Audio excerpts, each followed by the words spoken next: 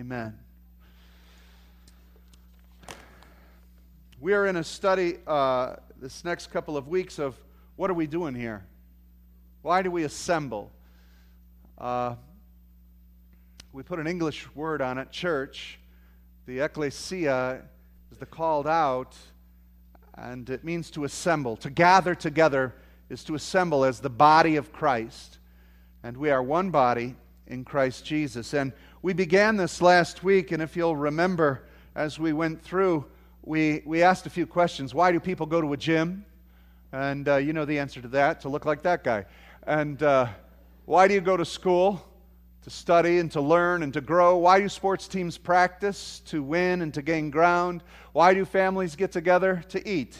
What else?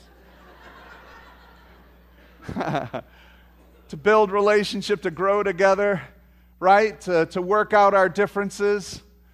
And we used our text as 1 Corinthians 14:26. And what we're gathering from that is God has a purpose for us assembling together. There's a reason you're here today. And as we covered this, it wasn't to get brownie points with God. It wasn't to score higher on the grace meter, that I did my duty, because we recognize that this building does nothing for you. You are the church outside of this building. So you're already the church. You're already doing church as long as you're breathing. You are the church. So why do we assemble together? Well, the Holy Spirit would have us understand even today in our midst what we did. It's to worship and glorify God and to come together and know Him and to grow more intimate and to care for each other. It says in 1 Corinthians 14:26, when you come together, each of you should have a psalm or a hymn, an instruction, a revelation, a tongue, or an interpretation. All of this must be done so that the church is built up together. And we see the rest of the scriptures I gave you so that we would sing psalms and hymns and spiritual songs with thankfulness in our hearts, and Christ richly dwelling in us, admonishing one another. Why? To equip the saints, to comfort one another, edify. So the whole sense is to build up and to mature. That's why you're here today. I would pray that every time the church assembles, whether it's 2, 10, 20, 10,000, that something happens within us during that time of assembly that we are eternally changed. I'm not looking for a little change. I'm looking for an eternal change.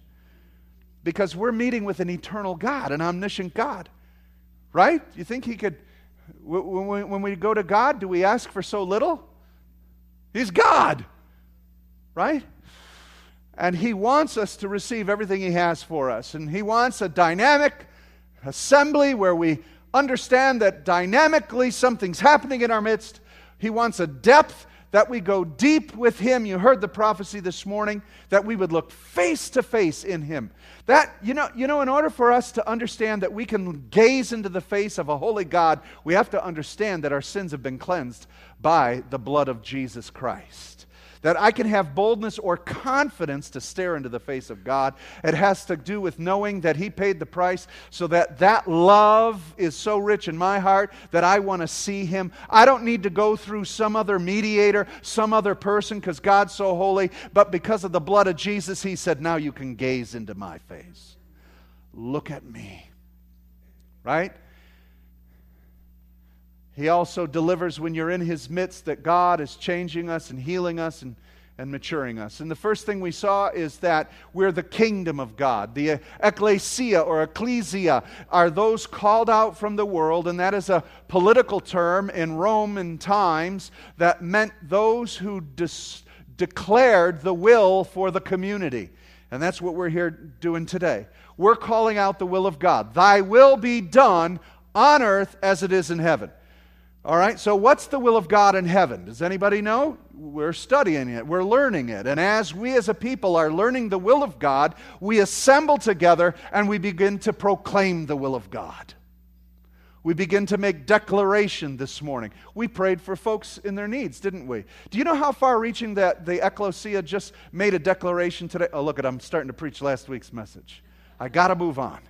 But I want you to just fathom for a minute, as we prayed for folks in their situation, our prayers being manifest in the earth, declaring the will of the Father into the earth right now, were moving, and God was sending messengers, angels, ministering spirits, sent to minister to the saints. That's what Hebrews 1 tells us angels are for. They were just commissioned by our declaration off into many different states, maybe around the world. I don't know what the issue was that you were praying for. They're moving around the globe right now, ministering. Healing power was released from the throne of God, and God was moving in such a way that the kingdom has advanced this morning because the assembly got together. Wow, that's something to think about. All right, so I'm hoping you're getting that. Secondly, we worship.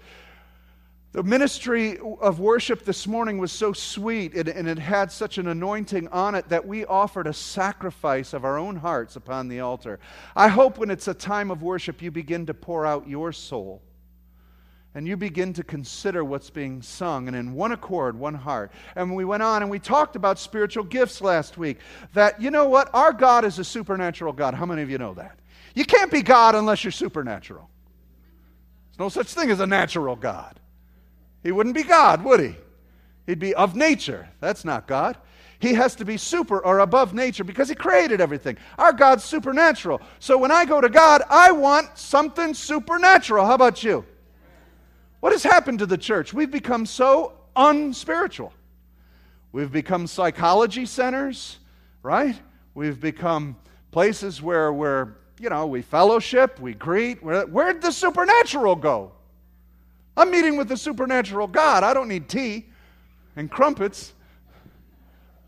I need more than that. Amen? So we believe in spiritual gifts. We believe that when we are speaking to God, God's going to speak to us through the ministry of spiritual gifts. And in 1 Corinthians 14, we looked at that. We began to see that there needed to be an order for that so that we could hear rightly what God is saying. And that God's not going to bring a lot of confusion. How many of you need confusion in the middle of a problem? We need clarity. And so God wants to bring a clear word, one decently, one in order. And we looked at spiritual gifts, and that's where we stopped last week, and we're going to pick up from there. Long introduction, sorry, but I get excited about it. All right, we're starting at the word of the Lord. We assemble so that we will understand the word of the Lord, and that we will have the instruction of God. Acts 2:42 said that the church came together for the apostles' doctrine. And so let me remind you of the reason that we're here together is to hear the word of the Lord. Now, how many of you have a Bible? You can pick these up at different stores. There are some nations that don't allow you to have them. They're very precious. These are amazing books. They have lasted through thousands of years of people trying to burn them, destroy them, crush them, obliterate them. But they've outlasted nations and rulers and enemies. They're precious books. You ought to get one. If you don't have one of these, see me after the service. I got one for you, okay? All right, and if you have 3, don't come because you can get another free one. All right? Get a Bible and start reading it, and the Spirit of God is going to start showing things to you and speaking to you. And whenever we assemble, we want to hear the word of the Lord. I love preaching and teaching. It's what I live for. I live and breathe it. I love it. I could do it 24/7. And so I love to preach because what happens is when I share the word of God, I don't know how many people are here, 100 people, 150 people, 200. I'm terrible at numbers. I don't know how many people are here. But that's how many sermons are going out right now by the power of the Holy Spirit. Because He tailor-makes them and He speaks them into each soul uniquely and differently. That's cool. It's very cool. So it says this, Paul says this in Romans 10:17. So faith comes by hearing, and hearing the Word of God, right? The Word of Christ. Faith comes by hearing. So everything we need to do in the spirit realm and for the kingdom of God is done by faith. Now, faith is that work and effort that begins to kick in where your ability leaves off. And I am encouraged this morning by the Holy Spirit to challenge us as a body to do something in faith this week, to move out in faith. Can I tell you that the norm of most folks, we try to keep a status quo and keep a level of comfort. I mean, that's what we all try to do because the world's constantly barraging us with difficulties, and we're just trying to keep things afloat and steady. But a life of faith is not a life of just staying status quo. It is always challenging our abilities. How many of you know that? And in order for us to be challenged, we need to hear what? The Word of God, because it challenges us. So we gather together, we hear a word from the Lord, and He says, faith comes by hearing, and hearing the word of the Lord. And so this morning, as we hear the Word of God, I'm challenging you to go beyond what you can do, what you're comfortable with. See, we back away from what we're not comfortable with, and we don't exercise in faith. May I say that for the most part, churches, I'm speaking all of us and I'll speak about us, we don't do enough by faith. We are not challenging ourselves enough by faith.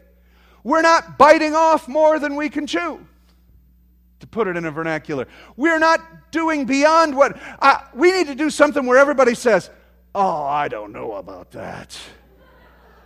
Now we're moving in a realm that's not dependent on our talent, our ability, our finance, and so forth. Are you with me? How are we going to get excited about the kingdom of God if we keep doing everything and handling it with our hands? We've got to move. And that's why we come together to hear the Word of God. The Word of God pricks us, it corrects us, it teaches us. In fact, let's see, I think Paul said something else to Timothy.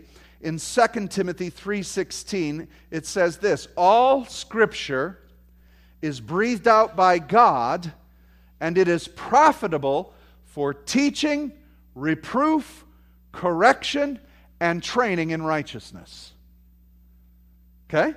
Now, you're not going to get training in righteousness by watching Sesame Street. You might learn how to count, and you'll learn the letters of the day. You're certainly not going to get training in righteousness by watching Maury or Oprah or whatever else is on TV. Where are you going to be trained in a right relationship with God, in right standing with God? Where are you going to be trained to walk in righteousness in a world that's full of sin? Self-help books, right? No. The Word of God. And so when we come together, it's essential we have a word from the Lord because it's going to correct us, it's going to reprove us, it's going to comfort, it's going to build us. And how many of you know you need correction? Right? We need training. We need training. We need apostles, prophets, evangelists, pastors, teachers. Why? To equip us for works of service and be trained in righteousness for maturity. And so that's why we get the Word of God this morning, so that we're being trained. I hope, it's my prayer that sometime as we've met together that you're offended. I really pray that. I pray the Word of God offends you this morning and finds you out. Right? Yeah, because what will happen is we need our flesh to be offended because our flesh has kept that status quo, that comfort level, and the Word of God says, I don't think so. I need you to step up. So step up. And that's what the Word of God will do. It's God-breathed. Now, I love that. It's a living and quick two-edged sword, the book of Hebrews says in chapter 4, verse 12. It says that it is alive and active. So this morning, as I'm preaching the Word of God, it's alive and active. It's slicing and dicing right now through all of us. Right now, the Holy Spirit's reminding you of something that you shouldn't have done or should have done because of the training of righteousness through the Word of God that's going on. Amen?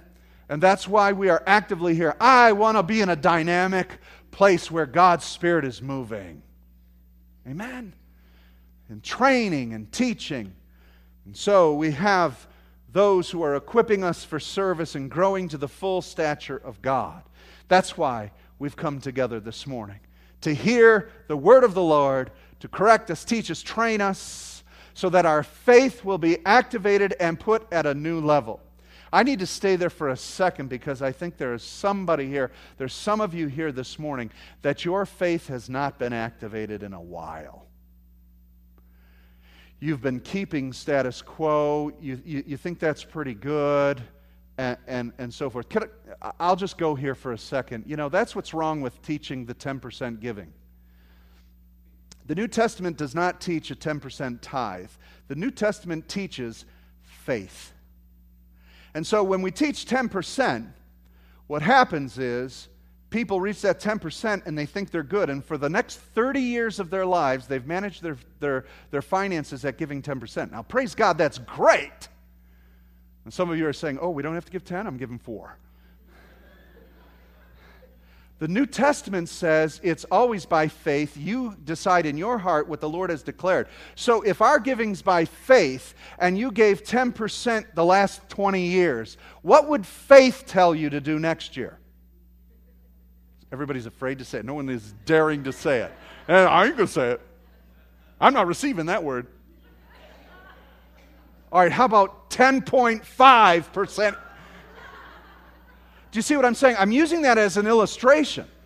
But I would think that by the time we're learning how to handle our finances for the kingdom and we're growing more mature in God, that by, maybe 50, 60, 70 years old, we're up into 30% of giving. Got an amen back there. But now I'm on a fixed income. All this. I use that as an illustration. You're all going to leave here and go, you know what the pastor teaches, doesn't he? Our pastor teaches 30% giving. I'm telling you, you give by faith. You give by faith. You give by faith. I use that as an example because, again, much of our witnessing and evangelism has been set in a pattern and a way that you've been evangelizing for the past 10 or 15 years, and that's how you do it. Where's the faith in all of this? Do you see what I'm saying? As a church, we need to change. We have got to change what we're doing. We have got to go to another level. And that's going to take what? Faith. And where does that faith come from? Hearing the Word of God. You got a guy like Gideon who's hiding behind his garage, threshing wheat. To the next minute, God's calling him a man of mighty valor, and he's leading the troops of Israel. How do you make that leap? Faith. Right? And you don't have faith unless you have been in a situation where you had to use it. Now, how many of you have been through trials here? All right, so you know how faith works, and you're still serving God. Amen. Thank God. So we're ready for another move. And so we've got to listen to the Word of God to grow. That's why we're gathered together. Fifthly, the other reason we gather together is so that we pray. Oh, God, we need to pray.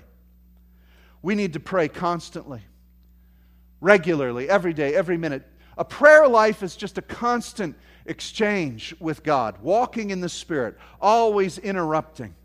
Right? Praying continually, continuously. And speaking to the Lord, praying in the Spirit, praying with understandings. And here's our power, and it's where everyone must be involved. I'm hoping that as we're speaking the Word of God, and as you're listening to the sermon, and as we're worshiping together, there is just nonstop powerful prayer coming and going forward. Right? Right now, that when you're hearing a word from the Lord and you're thinking about someone, immediately you bring a word of prayer to the Lord. I believe in the last days that God is going to turn up the communication between His people. Everybody else has cell phones. We've got spirit phones. And you don't have to worry about how many bars there are. It'll reach anywhere. Can you hear me now? He hears you anywhere. That's what He's saying to us. Hello? Can you hear me now? Right? But I believe that what God wants to do, if we're praying for a change in this community, we need to be ready to activate that change. And what God is going to start doing in the realm of prayer, this is my personal opinion, is He is going to begin downloading, sending you texts of people's names for you to begin praying. I mean spiritually, okay? Some of you are going to be waiting. Nothing yet. This has been increasing in my life, and when I'm following through, I'm finding out it's right on time in people's lives. You'll be doing something, and out of the blue, somebody's name comes to your mind. Dave Bing, boom. And you need to begin praying for him. Someone else's name's coming to you. Is this happening in anybody else's life? Can I get a witness to this? Seriously, this is starting to happen? Lift your hands up high. You're getting names. Okay, hello, look. Keep them up. Look. This is a thing of the Spirit. It's starting to happen. God is engaging us in prayer. And what God is saying, pray for this person. And we need to begin doing that. We need to begin praying blessing on them, praying deliverance on them, praying, God, do what you need to do for them. Begin to pray in the Spirit. And we talked about that. We'll get into that again. But begin to pray by the Holy Spirit and begin to ask God to move on their behalf. And if you can, send them a card, or when you see them next time, say, you know what, God had me pray for you this week. And they're going to probably say, when? Do the research, because it's fun. And your faith level will go, because what's happening, they're going, I needed that. And so it's very powerful. I believe, you see, I think God's big enough to make this move us instead of us move God. Because we need that. I know the church has got to wake up, but guess who's got to wake us up? Him. And I think He's going to start doing that. All right? And I think we need to collectively begin to recognize what's going on. And in Ephesians 6:18 it says this, pray in the Spirit on all occasions with all kinds of prayers and requests. With this in mind, be alert and always keep on praying for all the saints. Did you notice the words here? Pray in the Spirit on all occasions with all kinds of prayers and requests, keeping alert, praying for all the saints. Those are big words. All. Is it a little bit beyond your grasp? But not His. He could take this room full of people, and if we begin to be praying when we are called upon to pray, as the Spirit just begins to stir, we're going to start changing our lives, this church and this community, with all kinds of prayers. Oh, there's different kinds of prayers? Did you know there's different kinds of prayers? There's different kinds of prayers. There's different ways to pray. There's different kinds of requests. I know that you've made some of them. Here's one. Help! There's a request. Another one is, that's a good one. I've used that quite often. Another prayer is, God bless him. Right? See, we have got to begin to understand what we carry. The weight of the kingdom of God as the assembly. When you bless someone, it's not a good luck. It carries the weight of the throne of God upon it. I bless everybody. God bless you. God bless you. And when I bless them, I'm expecting something better than Steven Spielberg could drum up. I'm expecting heaven to open. The throne of God is aiming at that person. Angels are firing forth, and fire from heaven comes forth and ministers to them.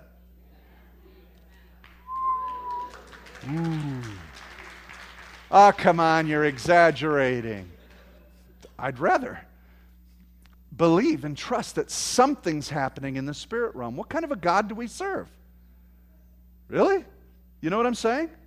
Let's really grasp the power of prayer. 1 Corinthians 14:13. I love this. Paul says, I will. So what will we do? I will pray in the Spirit, and I will pray with understanding. How many of you have ever found yourself very limited in prayer? Right?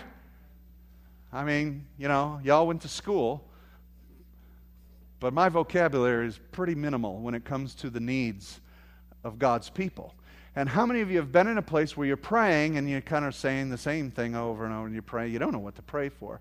Romans 8:26 says that when we don't know what to pray for and when we're too weak to pray for, the Spirit begins to intercede and He can pick up where we go. I mean, that happens in praise and worship. How many of you praise God, worship God, and your ability to say He's great, He's awesome, you're out of sight, you're amazing, you're really cool, hallelujah, you run out of words. Right? To describe God. What needs to kick into gear? The Spirit. The Spirit.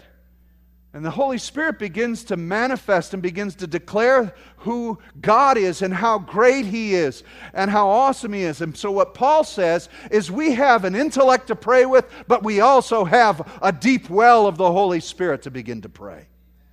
We need to begin tapping into that and begin to move into that. So prayer is essential. Prayer is necessary.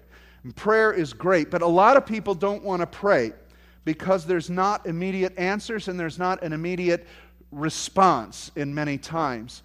But how many of you planted seeds in your garden this spring? Anybody plant? Right? What's happened is we've quit sowing. The church is not sowing. We're not sowing in prayer.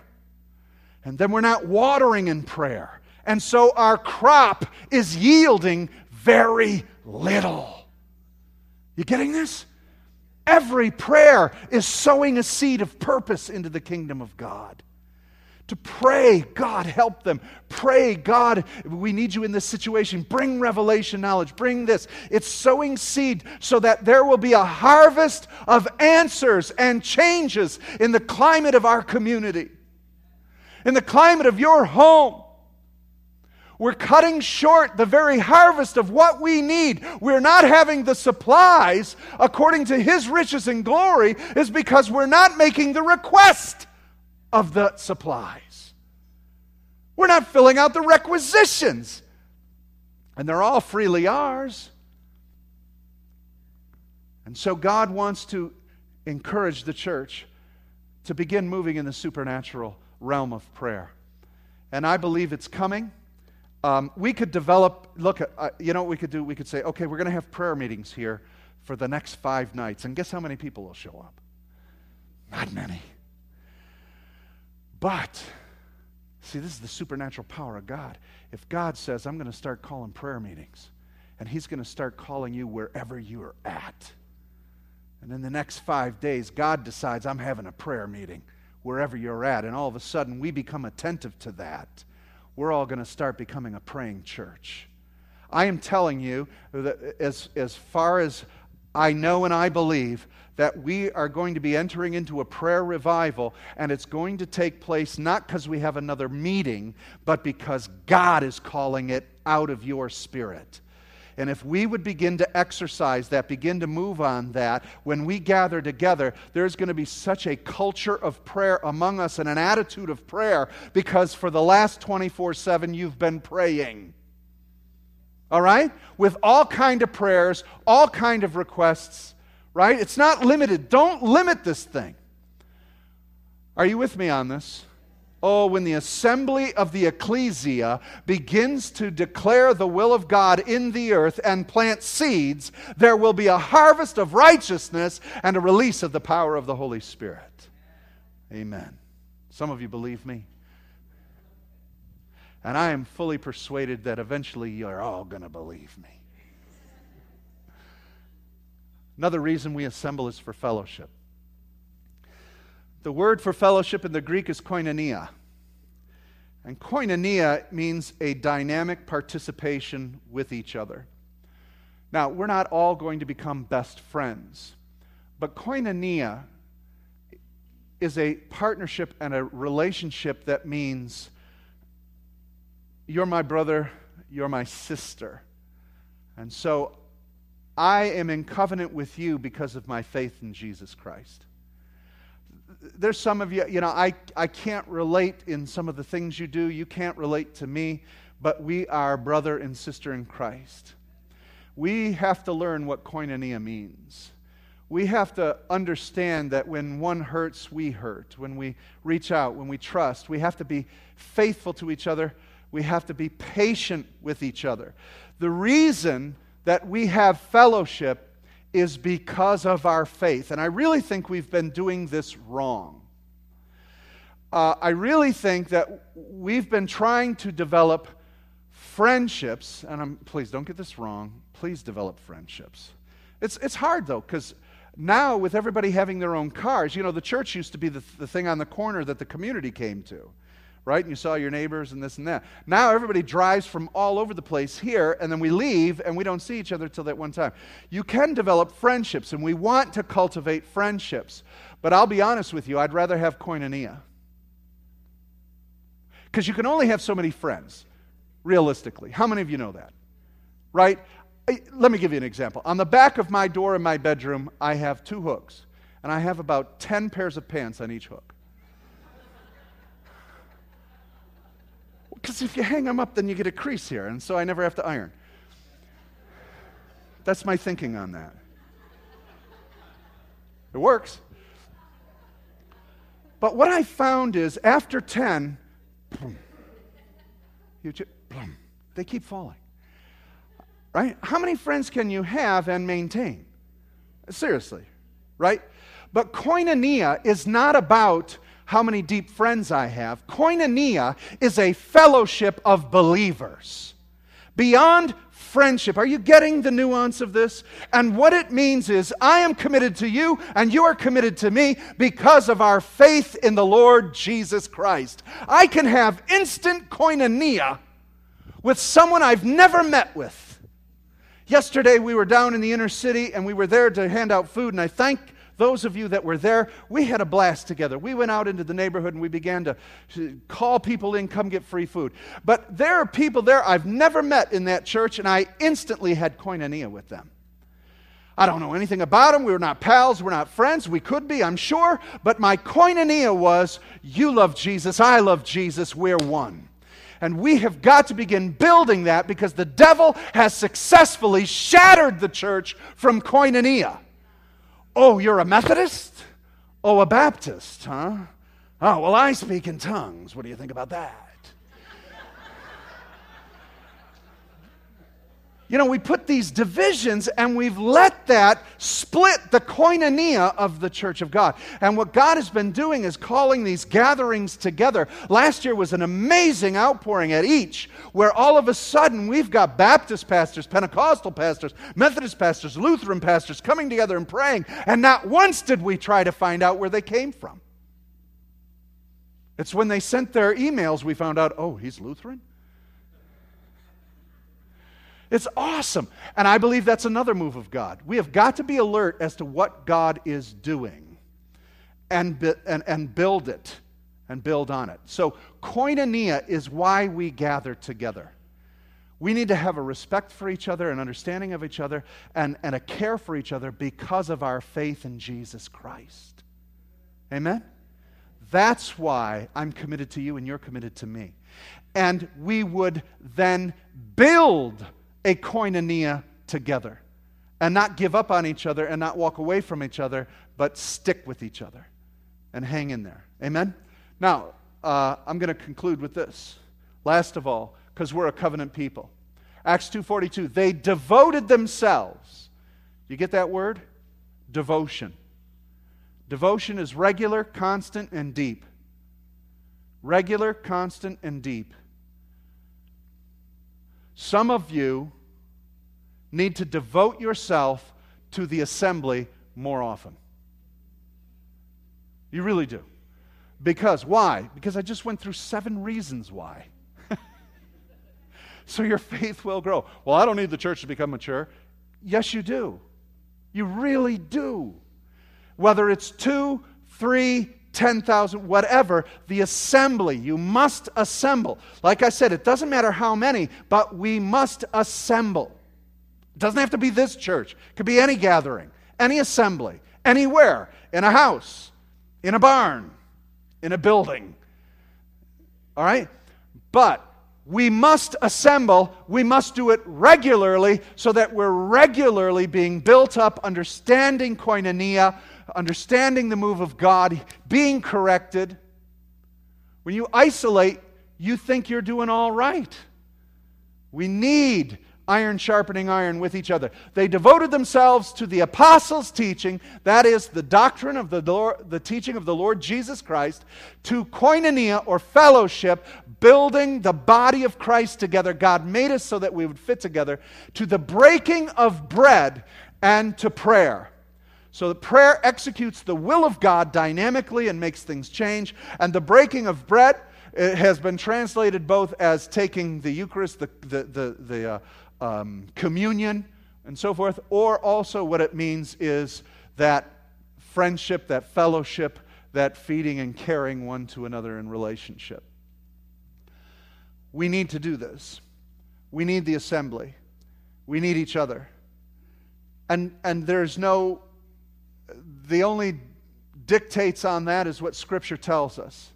And so you can meet at different times, different places, different ways. You can run the meeting in different dynamics. From country to country, there's different dynamics. There's no right, there's no wrong, there's this, there's that. Some people are more liturgical. Some people are more free or loose. Some people have no leadership and just sit and we don't have to denigrate one another for how we assemble. Let's just assemble and commit ourselves to that assembly. So that's why we get together, because something deep, dynamic, and delivering is happening. I hope that's happening here. That's my prayer. Amen? Amen. And so what I would ask of you is to stand with me, and let's make this declaration in closing.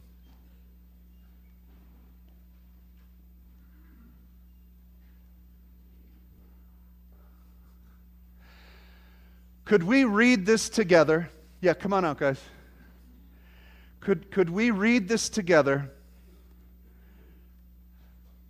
as the sense of purpose of why we assemble? Now, we assemble here all, gee whiz, Monday through Sunday. I guess that's Sunday to Sunday.